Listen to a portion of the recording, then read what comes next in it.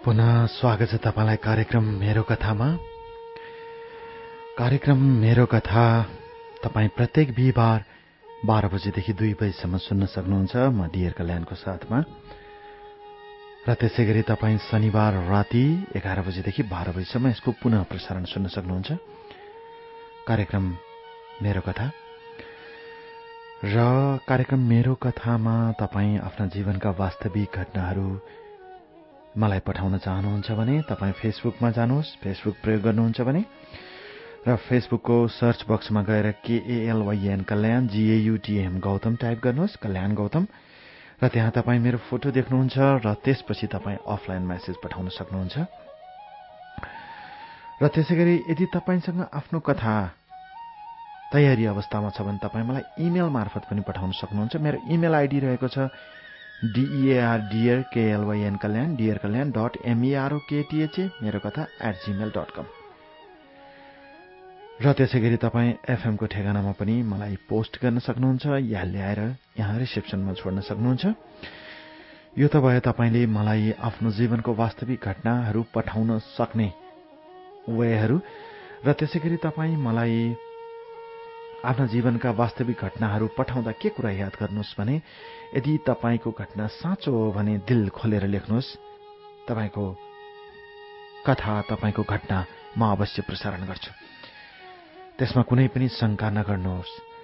तर यदि तपाईको कथा वास्तविक होइन, तपाई अरू कसैको कथा लेखिरहनु भएको छ भने कृपया त्यो दुःख नगर्न म आग्रह गर्दछु। किनकि अरूको कथा लेखेर, अरूको कथा लेखिदिएर त्यो भावना प्राप्त हुन सक्दैन।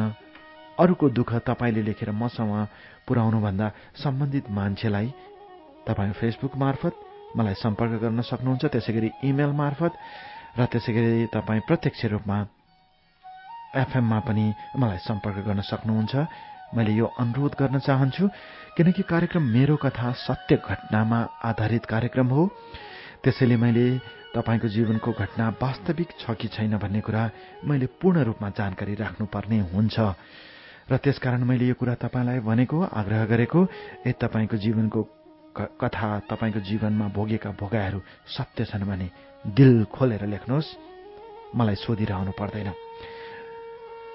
र त्यसै क्रममा आज मैले मानसीजीले पठाउनु भएको उहाँको जीवनको वास्तविक घटना तपाईलाई सुनाइरहेको छु। एउटा केटीले भोगेको जीवनको वास्तविक घटना र त्यसलाई अनुभव गर्दाको त्यो घटना भोग्दा कस्तो हुन्छ होला तपाई हामी पनि कल्पना गर्न सक्छौं। जुन मानुषीजीले भोग्नुभयो, उहाँको जीवनमा अत्यन्तै एउटा कारुणिक घटना घट्यो र उहाँले यो घटनालाई सार्वजनिक गर्न चाहनुभयो। मेरो जस्तो अरूलाई नहोस्, भए पनि मान्छेमा दुःखलाई सहन सक्ने धैर्यता जागोस् भन्ने उद्देश्यले उहाँले मलाई पठाउनु भएको हो। र लोड सेडिङको कारणले या अन्य कुनै कारणले यदि तपाईले भर्खरै रेडियो ट्युन गर्नुभएको छ भने चिन्ता नगर्नुहोस्। मानसजीले पठाउनु भएको घटनाको जुन अघिल्लो अंश मैले तपाईलाई सुनाइसके, त्यो अंश म एकपटक तपाईहरुको लागि फेरि रिक्याप गर्न चाहन्छु। मानसीको जन्म विक्रम सम्वत 2039 सालको भदौ 19 गते पोखरामा भएको थियो। एकजना दाजु र एकजना बहिनी। बुबा पर्यटन व्यवसायी, आमा नर्सिङ पेसामा आबद्ध हुनुहुन्थ्यो र उहाँले पोखरामा पढ्नुभयो सानोमा, र उहाँको दाइले गण्डकी बोर्डिङ स्कुलमा पढ्नुभयो र एसएलसी पश्चात दाइ काठमाडौँ आउनुभयो। त्यसैगरी उहाँले त्यहीँ पढ्नुभयो र 55 सालमा एसएलसी पास गर्नुभयो र त्यसपछि 2060 सालमा दाइले विवाह गर्नुभयो काठमाडौँमा। दाइको प्रेम विवाह थियो र त्यसपछि उहाँहरू काठमाडौँमै बस्नुभयो। बुबा आमाले काठमाडौँको कफनमा घर बनाएपछि मानसीको दाइ र भाउजू काठमाडौँमै बस्न थाल्नुभयो। र त्यसै क्रममा एक दिन अचानक एउटा विवाहको प्रस्ताव उहाँको भाउजू मार्फत, मानसीको भाउजू मार्फत उहाँलाई विवाहको प्रस्ताव आयो। केटा स्विजरल्याण्डमा होटल म्यानेजमेन्ट पढ्दै गरेको केटाको प्रस्ताव आएपछि मानसीले बिस्तारै बिस्तारै केटालाई स्वीकार्दै जानुभयो र विक्रम सम्वत 2062-63 को आन्दोलन चलिरहेको बेला उहाँहरूको एंगेजमेन्ट पनि भयो र यसरी सम्पन्न भएको एंगेजमेन्ट पछिको घटना कसरी मोड लिन्छ, कसरी उहाँको जीवनमा विभिन्न किसिमका मोडहरू आउँछन्। अब सुनौ उहाँको यो वास्तविक जीवन घटना यो गीतपछि।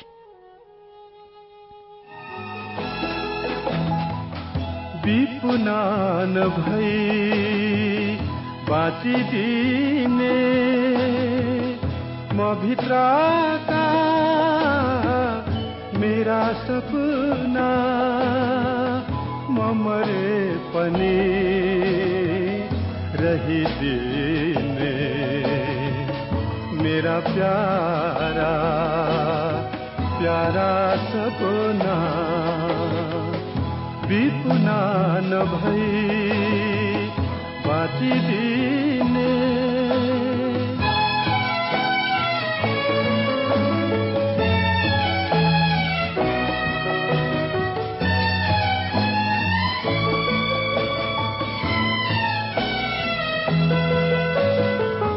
आँसुसितै पगली झर्ने हाँसो भित्रै खेलिरहने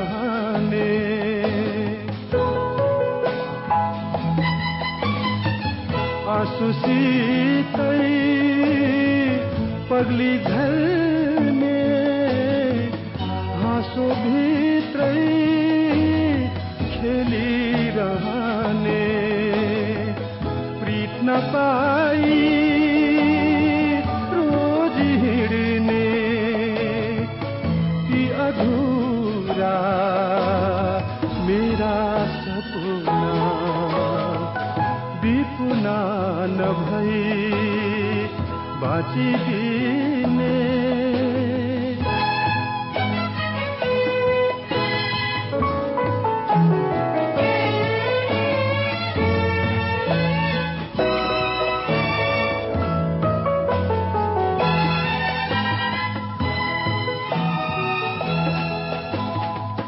भावनामा अल्झिरहने कल्पनामा बल्झिरहने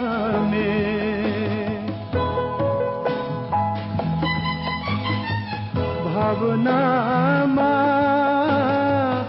अल्झिरहने कल्पनामा बल्झिरहने जीवन नपाई खोजी हिँड्ने ती पुराना मेरा सपना। विपुना नभई बाँचिदिने म भित्रका मेरा सपना, म मरे पनि रहिदिने मेरा प्यारा प्यारा सपना।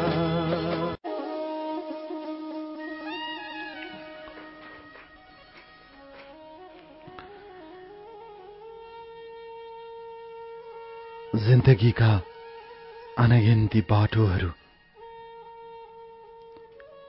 बाटोमाथिका नीला आकाशहरू, टाढा टाढाका स्मृतिहरू,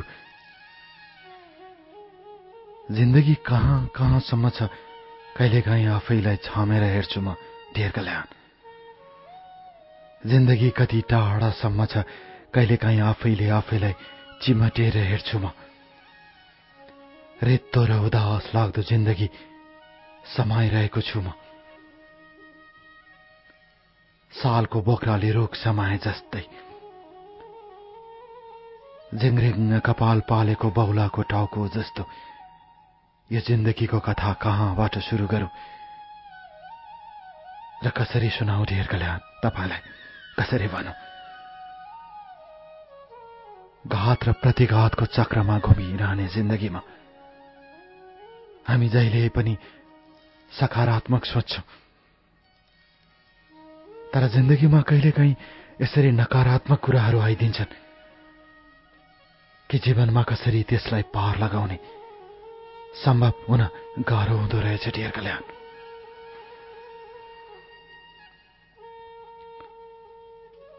यसरी मेरो बुबाले धुमधामसँग एंगेजमेन्टको कार्यक्रम सानै भए पनि गर्नुभयो। विवाह र एंगेजमेन्ट एकै दिन गर्ने कुरा गर्दा गर्दै पनि समय र परिस्थिति र केटा पक्षको कुराले हामीले दुवै कुरा मान्न बाध्य भयौं।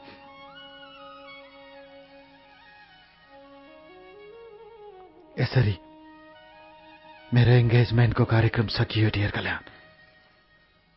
विक्रम सम्वत 2063 सालको असार महिनाको कुरा हो यो। मेरी हजुरआमाको देहावसान भयो। आज सम्झन्छु ती बुढी हजुरआमालाई। अलिकति गाह्रो हुँदा मेरी मानुसी कहाँ छ भनेर रुनुहुन्थ्यो र मर्ने बेला भन्नुभएछ आफ्नो छोरालाई, छोरा मेरो ब्याङ्कमा जम्मा गरेको पैसा कति बाँकी छ?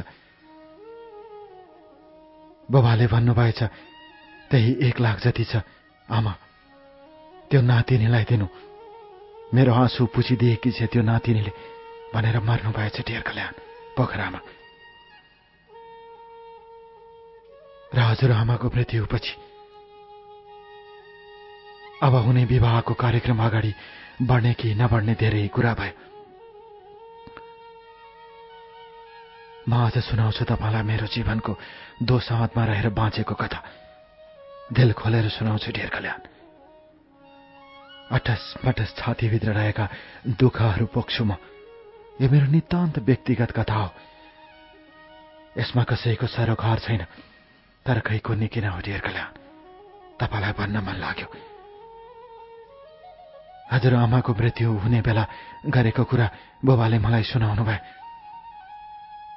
छाँद हालेर रोए म मेरी हजुरआमाको मृत्युले। मायाको पनि पराकाष्ठा हुन्छ। त्यति बिघ्न माया गर्ने सेतै फुलेकी हजुरआमाको मृत्युले म धेरै दिन रोए र विवाह पश्चात विभिन्न किसिमका कुराहरू चले र विवाहको कुरालाई यत्तिकै थाँती राखेर विवेक हजुरआमाको मृत्युमा सहमति जनाउन पोखरा आयो। हामी सबैजना शोकमा थियौं र ऊ त्यहाँबाट पाल पाउँदै आफ्नो पुरानो घर कपिलवस्तु फर्क्यो र त्यसको केही दिनपछि ऊ काठमाडौँ आयो। फोनमा कुरा भइरहन्थ्यो र त्यतिकैमा एक दिन विवेकले मलाई भन्यो हामीले विवाह गर्दा के हुन्छ भनेर। र त्यति बेला मैले भने मेरो परिवारको अवस्था यस्तो छ विवेक, हजुर जस्तो मान्छेले सोच्नुपर्छ, पढे लेखेको मान्छे हजुर। एंगेजमेन्ट पनि त एक किसिमको विवाह हो, तैपनि म बुबा आमासँग कुरा गर्नुहोस्, भाउजू र दाईसँग कुरा गर्नुहोस्। परिवारको तर्फबाट जे निर्णय हुन्छ त्यही गरौँला, किन यस्तो हतार गरेको? मेरो कुरालाई उसले मन्जुरी दियो र त्यसपछि बुबा आमासम्म पुग्यो यो कुरा डियर कल्याण। उतातिर केटा पक्षको इच्छा के थियो भने विवाह गरेर केटा स्विजरल्यान्ड फर्कियोस् भनेर, किनकि उसको इन्टर्नशिप युक्रेनमा थियो। युक्रेनको एउटा 5 स्टार होटलमा उसलाई त्यहाँ पुग्नु थियो। र त्यसपछि मैले एक दिन विवेकलाई फोनबाटै भने हजुर फर्कदा हुन्छ, 1 वर्ष त हो बुढी भएकी हजुरआमालाई र मलाई असाध्य माया गर्ने हजुरआमाको यस्तो अवस्थामा म कसरी विवाह गरौँ? म फोनमा रोए हजुरआमाको यादमा। माया गर्ने हजुरआमा, आमा भन्दा प्रिय हजुरआमा, नातिनी सुते कि सुतिन भनेर खुट्टा थिचिदिने ती बुढी आमाको मृत्युमा म कसरी विवाह गरेर जाउँ डियर कल्याण? मेरो परिवारले पनि यो कुरा स्वीकार्न सकेन। कसरी स्वीकारोस्? केटाको पक्षको दबाव पनि ठिकै थियो, सबै कुरा राम्रो चल्दै थियो। एक दिन भाउजूले फोन गरेर फेरि केटा पक्षको कुरा दोहोऱ्याउनु भयो। तर मेरो परिवारले विवाह गर भन्यो भने म मान्छु, तर मेरो मनले मान्दैन। म चाहन्छु मेरो हजुरआमाको कमसेकम केही दिन त बितोस्। कुरा गर्दा गर्दै दिन बित्दै गयो। विवेकको जाने दिन आयो डियर कल्याण। र त्योभन्दा अगाडि विवेकको आमाले मलाई फोन गरेर भन्नुभयो, मानसी केही छैन, ऊ फर्केर आओस् अनि विवाह गरौँला। खुसी लाग्यो आमाको कुरा सुनेर। त्यसपछि विवेकको बुबाले पनि सम्झाउनु भयो, फुपूले पनि फोन गर्नुभयो, भाउजूले पनि काठमाडौँबाट फोन गर्नुभयो। बरु भन्नुभयो, अब बाँकी पढाइ पढ्न यतै काठमाडौँ आउनुहोस्, मलाई पनि सजिलो हुन्छ। परिवारको सहमतिमा डियर कल्याण विक्रम सम्वत 2063 सालमा म आइपुगे काठमाडौँ र काठमाडौँमै पढ्न थाले। पढाइ चलिरह्यो। विवेक उतातिर थियो। ऊ स्विजरल्याण्डबाट युक्रेन गयो।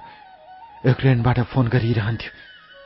तर फोन गर्दै जाँदा बिस्तारै बिस्तारै उसको व्यस्तताले फोन आउने क्रम कम हुँदै गयो। म पनि त्यति साह्रो फोन गर्दैन थिएँ। कहिलेकाहीँ असाध्यै याद आउँथ्यो उसको र फोन गर्थे। फोन गर्दा कहिले फोन उपलब्ध नहुने, कहिले काममा छु भन्ने र इमेल गर्दा पनि धेरै लामो समयपछि उसँग भेटघाट हुने। यस्तो क्रम बढिरहे पनि परिवारको तर्फबाट गरिएको एंगेजमेन्ट थियो डियर कल्याण। मैले बरु उसको आमालाई, उसका भाइहरूलाई, उसको फुपूलाई फोन गर्थे। कहिलेकाहीँ केही उपहार लगेर जान्थे उनीहरूको घरमा जाँदा। सबै कुरा एवं रितमा चलिरहेको थियो। ऊ कहिले फर्कन्छ र विवाह गर्ने भन्ने कुरा चलिरहेको थियो। दिनहरू बित्दै गए। तर बिस्तारै बिस्तारै म सुनाउँदै जान्छु डियर कल्याण। 64 साल राख्यो। एक दिन आमाले मलाई सोध्नुभयो, एंगेजमेन्ट भएको यत्रो समय भइसक्यो, किन केटा पक्षका मान्छेहरू कुरा नगरेका होलान्? उहाँलाई यहाँ बोलाएर विवाह गरे भइहाल्यो नि। आमाको कुरा मलाई जायज लाग्यो र मैले उसलाई युक्रेनमा फोन गरेँ डियर कल्याण। र मैले जुन नम्बरमा फोन गरेँ त्यहाँ उपलब्ध हुन सकेन। त्यो नम्बर रङ नम्बर भनियो। त्यसपछि मैले इमेल आइडीमा सर्च गर्दा इमेल आइडी चेन्ज गरिएको थियो। विवेकको इमेल आइडी थिएन र एफएमको आइडी पनि, फेसबुकको आइडी पनि चेन्ज गरिएको थियो डियर कल्याण। म आज सुनाउँछु तपाईलाई मेरो कथा। र त्यसपछि मलाई अचम्म लाग्यो, किन यति विघ्न यस्तो कुरा गरेको होला। र त्यसपछि मैले उसको आमालाई फोन गरेँ। भन्दै थियो युक्रेनबाट स्विजरल्याण्ड आउँदैछु र त्यसपछि फोन गर्छु। अस्ति मात्र कुरा भएको थियो, उतैबाट फोन गर्छ मानुसी। हामीले त्यति यताबाट फोन गर्दैनौँ, हप्ता दिनमा फोन गर्छ।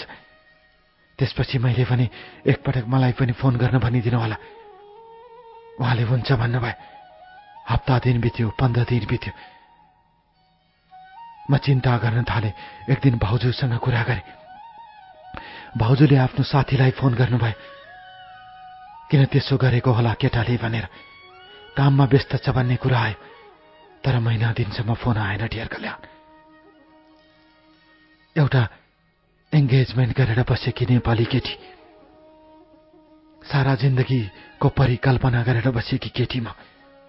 आफ्नो संस्कार, आफ्नो परम्परा, सब चिज जस्ताको तस्तै र परिवारमा आँच हुन नदिने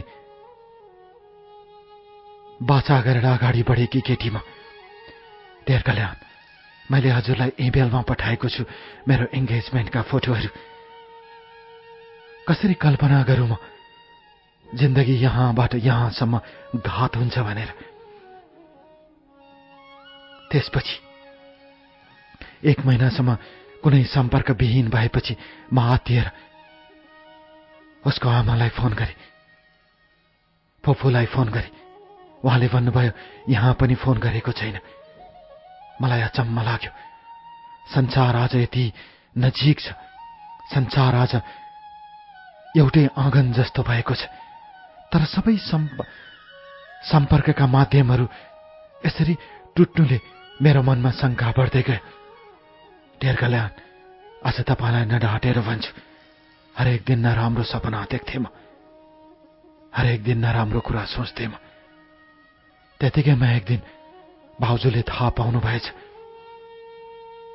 युक्रेनबाट सँगै फर्केपछि विवेकले काठमाडौँको छेउको जिल्ला सिन्धुपाल्चोकको एउटा लामा थरको केटीसँग विवाह गरेर स्विजरल्याण्डमा बसोबास गरिसकेको छ भन्ने कुरा जब मेरो भाउजूको साथीले थाहा पाउनु भयो डियर कल्याण, मलाई त थाहा थिएन, मलाई यो कुरा थाहा दिएको थिएन। त्यसपछि मेरो भाउजूले सिधै फोन गर्नुभएछ, भैँचालो गएछ चारैतिर डियर कल्याण। वास्तविकता के हो भन्ने कुरा अन्यलमा थियो। र त्यसपछि एक दिन भाउजू रुँदै विवेकको आमा र बुबालाई भेट्न काठमाडौँ स्थित उनीहरूको घरमा जाँदा उनीहरू त्यहाँबाट कपिलवस्तु हिँडेका रहेछन्। अब भेटेर कुरा गर्ने भनेर उहाँहरू बुटोलदेखि पारीको उहाँहरूको गाउँ जानुभएछ दुवैजना। मलाई ढाँटेर उहाँहरूले भन्नुभएको थियो हामी पोखरा जानु छ भनेर। यो कुरा मैले उहाँको साथीले फोन गर्दा थाहा पाएँ र त्यसपछि मनमा शङ्का बढ्दै गयो।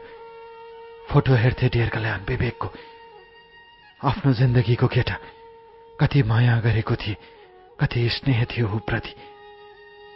तर आज खै कुन्नी किन हो, वर्षौंपछि तपाईलाई सुनाउन मन लाग्यो डियर कल्याण, मेरो हृदय विदारक कथा। आज सुनाउँछु तपाईलाई, दिल खोलेर सुनाउँछु डियर कल्याण, बस दिल खोलेर।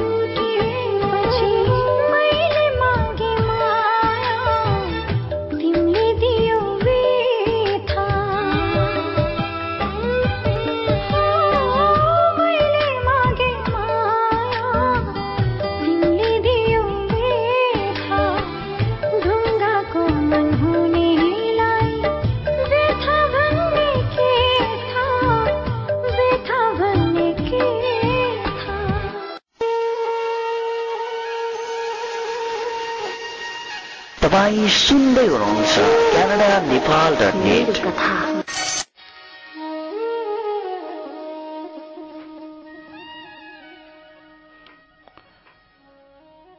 सिसा जस्तै फुटेका मनका कुरा कसरी गरौँ म डियर कल्याण? आशाका किरणहरू टुटेको यो साँझको कुरा कसरी गरौँ म? मनभित्रका खुसीहरू उडेको यो साँझको कुरा कसरी गरौँ म? टाढा पुगिसकेका यादहरू, गमाउरो बाटोहरू, उकाली होस् या ओह्राली, एक्लो र उदेक लाग्दो यात्राको कुरा कसरी गरौँ म डियर कल्याण? मेरो जिन्दगीमा विवेक आयो। म कहिलेकाहीँ सम्झन्छु किन आयो होला ऊ, किन यति बिघ्न कठोर बनेर मेरो जिन्दगीबाट गयो होला ऊ। अनुत्तरित हुन्छु डियर कल्याण। म सुनाउँछु मेरो कथाको अन्त्य कसरी भयो। सहन नसक्ने चोट मेरो छातीभित्र कसरी पड्यो म सुनाउँछु डियर कल्याण तपाईलाई आज मेरो कथा। यसरी सबै कुराको सहमति हुँदाहुँदै पनि मेरो भाउजूको साथी मार्फत थाहा पायो कि स्विजरल्याण्ड फर्केपछि युक्रेनबाट एकजना लामा थरको केटीसँग सँगै बस्न थालेको कुरा त्यहाँ बसेको नेपालीहरूबाट थाहा हुँदै गयो डियर कल्याण। एकजना दाईबाट मेरो बुबाले थाहा पाउनुभयो र त्यसपछि मेरो बुबा अँध्यारो मुख लगाएर घर आउनुभयो र त्यसपछि मेरो दाईलाई गाली गर्नुभयो, नबुझेर नजानेर तिमीहरूले के गरेको भनेर। भाउजूले रुँदै माफी माग्नुभयो मेरो बुबासँग। मेरो दाईले माफी माग्नुभयो। बेचारा दाई भाउजूको के दोष? दोष त विवेकको थियो। एंगेजमेन्ट गरेर गइसकेको केटा हजुरआमा बितेको बेलामा विवाह गर्नु हुँदैन। मैले कसरी विवाह गर्छु डियर कल्याण? यदि मेरो जिन्दगीमा त्यही मेरो गल्ती हो भने म माफी माग्न चाहन्छु। यसरी यो कुरा सुरुमा हल्लाको रूपमा आयो। मलाई अझै विश्वास लागेको थिएन। मसँग बसेको केटा, मसँग कुरा गरेको केटा, समाजलाई अगाडि राखेर विवाह बन्धनमा बाँधिएको केटा त्यसरी मबाट छुटेर जान्छ बन्दुकबाट छुटेर गएको गोली जस्तै म कसरी कल्पना गरौँ डियर कल्याण? तैपनि फर्केर आउँछ जस्तो लाग्थ्यो। मान्छेहरूले हल्ला गरेका हुन् कि जस्तो लाग्थ्यो। कसैले रिस मानेर यस्तो कुरालाई अगाडि बढाएका हुन् कि जस्तो लाग्थ्यो डियर कल्याण। तर समय गुज्रदै गयो। त्यसपछि मेरो दाइ र भाउजू उसको बुबा आमाको बसेको घरबाट फेरि पाल्पा हुँदै पोखरा आउनु भएछ। पोखरा आएर बुबा आमासँग माफी माग्नु भएछ। बहिनीको लागि राम्रो हुन्छ भनेर हामीले यो कुरा गरेका भनेर। म काठमाडौँमै थिएँ डियर कल्याण। अर्को दिन दाइ र भाउजू काठमाडौँ फर्कनु भए। बेलुका पखको कुरा हो। म घरको माथि छतमा बसेर चिया पिउँदै थिएँ। आँखा रोएर राता भइसकेका थिए। म तल ओर्लदै थिएँ। कसैले बेल थिच्यो। तल गएर ढोका खोले। बहिनी थिएन, ट्युसन पढ्न गएकी थिए। दाइ भाउजू अँध्यारो मुख लाएर माथि उक्लनु भयो र बैठक कोठामा लामो सुस्केर हालेर दाइ बस्नुभयो। बहिनी छेउमा बस भन्नुभयो। म छेउमा बसेँ। भाउजूले पानी ल्याएर आउनुभयो। डियर कल्याण अझै पनि याद आउँछ मलाई त्यो दिन। दाइले मेरो खुट्टा छोएर माफी माग्नुभयो र रुनुभयो। मेरी बहिनीलाई यसो गर्न खोजेको होइन हामीले। हामीले त एउटा असल केटा खोजेको। म दाईको अगाडि हिक्का छोडेर रोए ढेर कल्याण। अझै पनि याद आउँछ त्यो दिन। दाई मेरो जीवन र मेरो आफ्नो क्यारियरमा धक्का लाग्यो भने दाईले सम्झाउनु भयो, मूर्खसँग हाम्रो केही पनि लाग्दैन। वास्तवमा परिवारको सम्पर्कदेखि टाढा छ ऊ यतिखेर विवेक। घरमा फोन गरेको छैन, आफ्नै घरमा पनि। उसको बुबा यो सबै तेरो कारणले भनेर उसको फुपूसँग रिसाउनु भयो। फुपू 6 दिन भयो घर आएकी छैन। चारैतिर लथालिङ्ग छ बहिनी। तिमीले कसरी लिन्छौ यो कुरालाई? म त्यो दिन धेरै रोए ढेर कल्याण। र त्यसपछि गएर सबै फोटोहरू च्यात्न खोजेको थिए, बाउजूले रोक्नुभयो। अहिले त्यसो नगर्नुहोस् भनेर। पछि के पर्छ कतै कानुनी प्रमाण देखाउनु पर्यो भने यही फोटो त छ हाम्रो आधार। बाउजूले च्यात्न दिनु भएन र त्यो साँझ बाउजूले माफी माग्नु भयो। हामीले त्यसो गरेको होइन नानी भनेर। बिचरा दाई बाउजूलाई पनि मैले के भन्नु, राम्रोको लागि गरेको काम थियो त्यो। र त्यसपछि 2 दिनपछि म पोखरा फर्के ढेर कल्याण। पोखरा फर्किएपछि आमा र बुबाले मलाई सम्झाउनु भयो। मेरो साथमा बहिनी थिए। कहिलेकाहीँ त बाँच्न मन लाग्दैन थियो ढेर कल्याण। तपाईँलाई किन डाँटु? बहिनी हमेसा पछि हुन्थे। बुबाले काम छोड्नु भयो र चिने जानेकाहरूले कसैले हाम्रो पक्षमा विचारा भने, रिस गर्नेहरूले ठिकै भयो भने यो संसार त्यही त हो नि। मलाई नरमाइलो लाग्यो। घर बाहिर निस्कन गाह्रो हुन्थ्यो ढेर कल्याण। पोखरामा कसरी निस्कनु? र त्यसपछि म करिब 10-15 दिन त्यहाँ बसेँ। बुबाले सम्झाउनु भयो, आमाले सम्झाउनु भयो। मनलाई सम्हाल्दै गए। गल्ती मेरो थिएन जस्तो लाग्यो।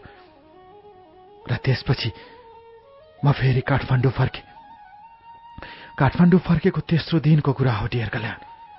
मेरो ढेडामा विवेकको बुबा आमा आउनुभयो। जुरु एक्लै ट्याक्सी चढेर आउनु भएछ।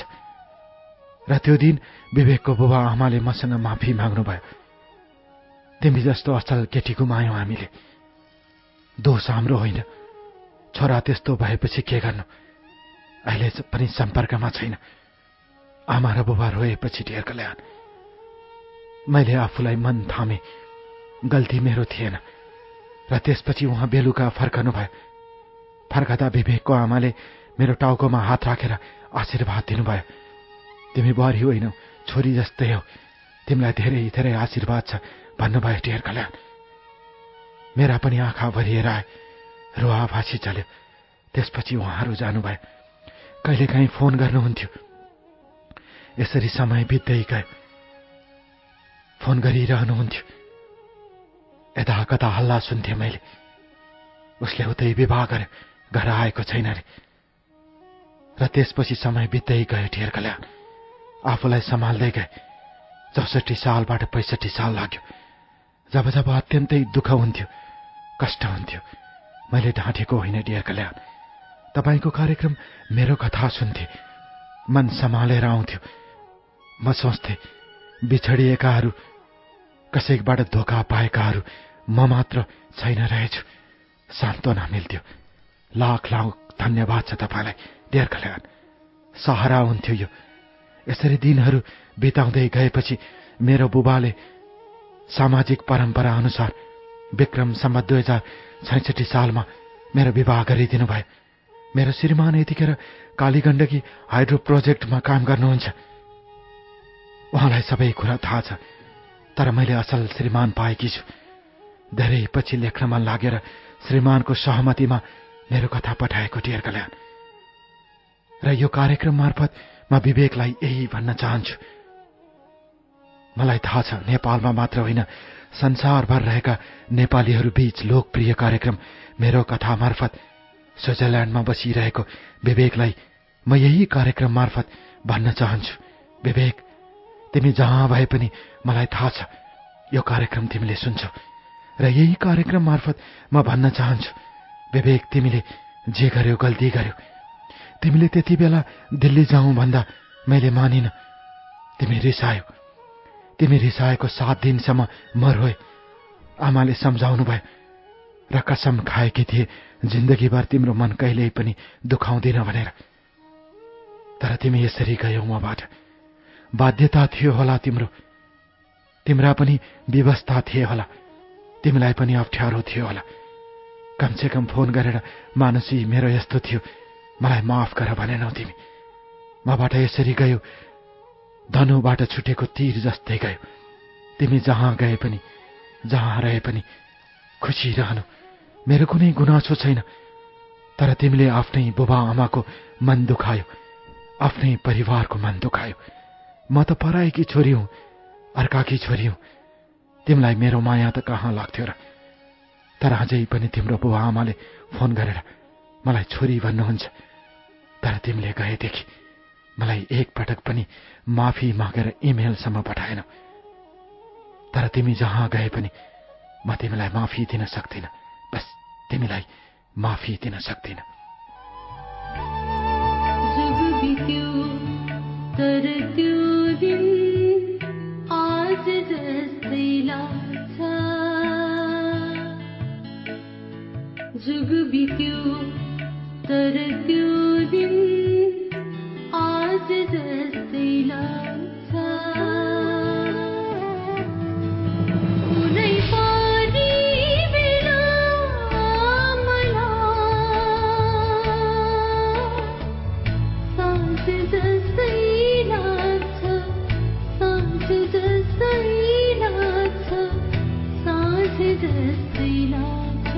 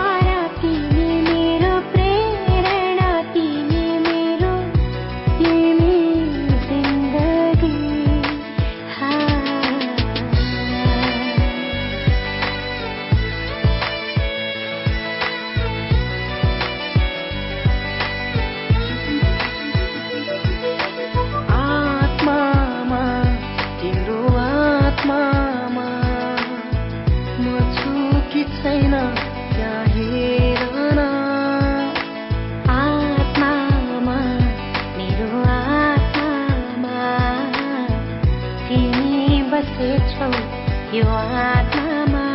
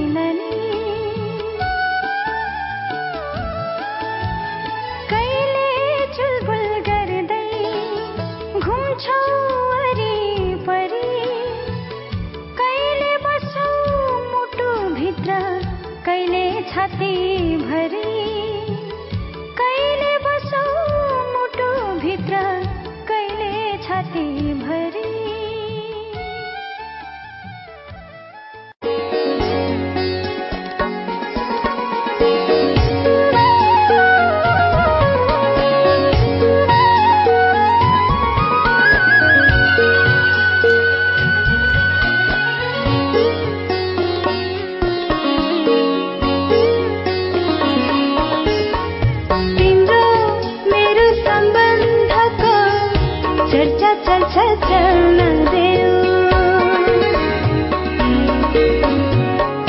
तिम्रो मेरो सम्बन्धको चर्चा चल्छ चल्न देऊ